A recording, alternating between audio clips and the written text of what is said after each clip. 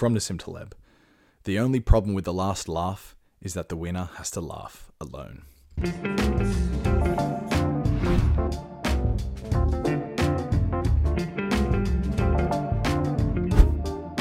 Hello chaps, this is the re-recorded version of The Bed of Procrustes, book number 3 in Nassim's amazing Inserto series. Before I get into it, I just can't miss this opportunity to plug my website and to plug my other podcasts. So guys, if you're into Nassim Taleb and you're into the Inserto, then by proxy, I think you and I have very similar interests. Okay, obviously this might be the main interest, but nonetheless, it sort of suggests a wider consideration of systems and perhaps a different worldview, a more curious worldview. So have a look at my website. I've published over 100 articles on there, and it's all an extension of my different interests. You know, there's Nassim Taleb, but there's also Carl Jung, but there's also mental models, but there's also geopolitics, but there's also alternative energy, but there's also investing, and then there's also a bit of life stuff in there as well. So go onto the website, have a look. There's 2 other podcasts that I run. One is the Geopolitics and Power podcast. That's pretty self-explanatory. The second is called What About When? It's an interview podcast. Now, I've had on there the CEO of Vestergaard, one of the greatest components of conscious capitalism in the entire world. Almost 1 billion people sleep under their products every night. It is fucking wild what they're doing. So I've got an interview with him. I've got an interview with the internet's most popular Jungian analyst. I've got an interview with Tim Marshall, you know, the author of one of the most popular geopolitical books of all time, Prisoners of Geography. There's a lot of good interviews on there, and really the absolute hardest thing for this content creation game is just discovery. So I think you guys might be interested in it. Please look in the description of this podcast. Subscribe to all these podcasts. Subscribe to the newsletter if you're keen. Obviously, if you're not, then fucking don't worry about it. But if you're keen, please do me that favor and pump your good juice into this algorithm. It's us versus the algorithm. Get this podcast and my other podcast up there. So without further ado, the re-recording of The Bed of Procrustes. So first of all, what is the metaphor for The Bed of Procrustes? It is in classic Nassim Taleb fashion, a metaphor from the ancients, and it's in Greece. And once you hear what the metaphor actually means, it makes so much sense why Nassim romanticizes this idea so much, because it is in itself a metaphor for the Inserto. So the Bed of Procrustes was a magical bed in the inn of Procrustes. And on a long isolated road in ancient Greek Attica, there stood an inn for very weary travelers. The host, Procrustes, he offered the finest hospitality for all who stayed.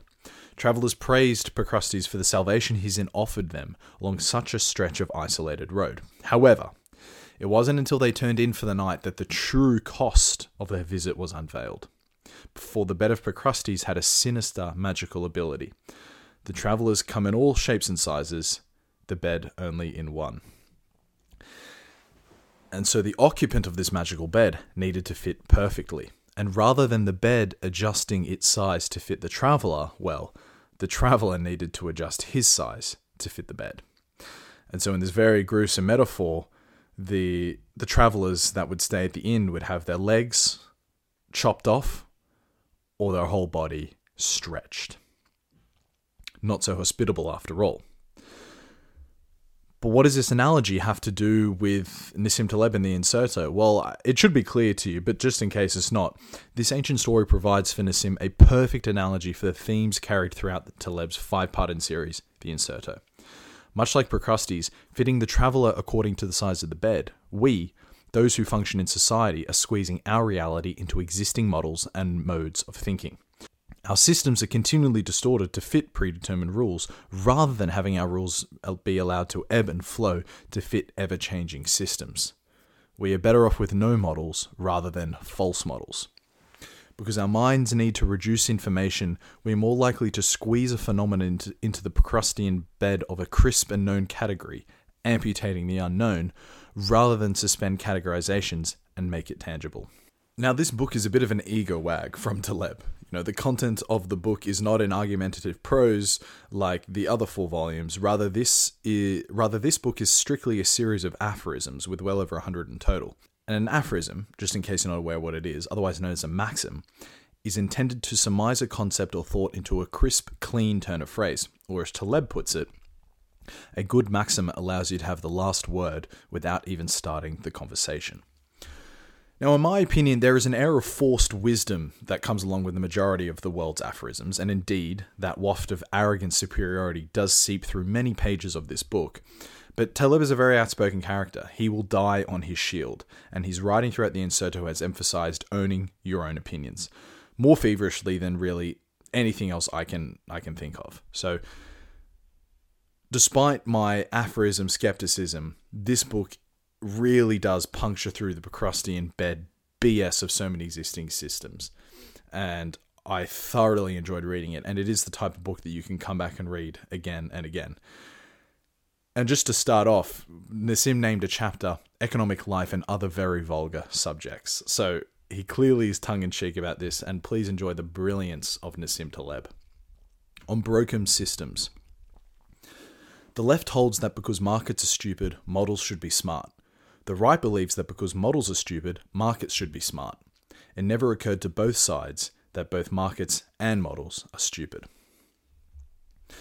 To be completely cured of newspapers, spend a year reading the previous week's newspapers.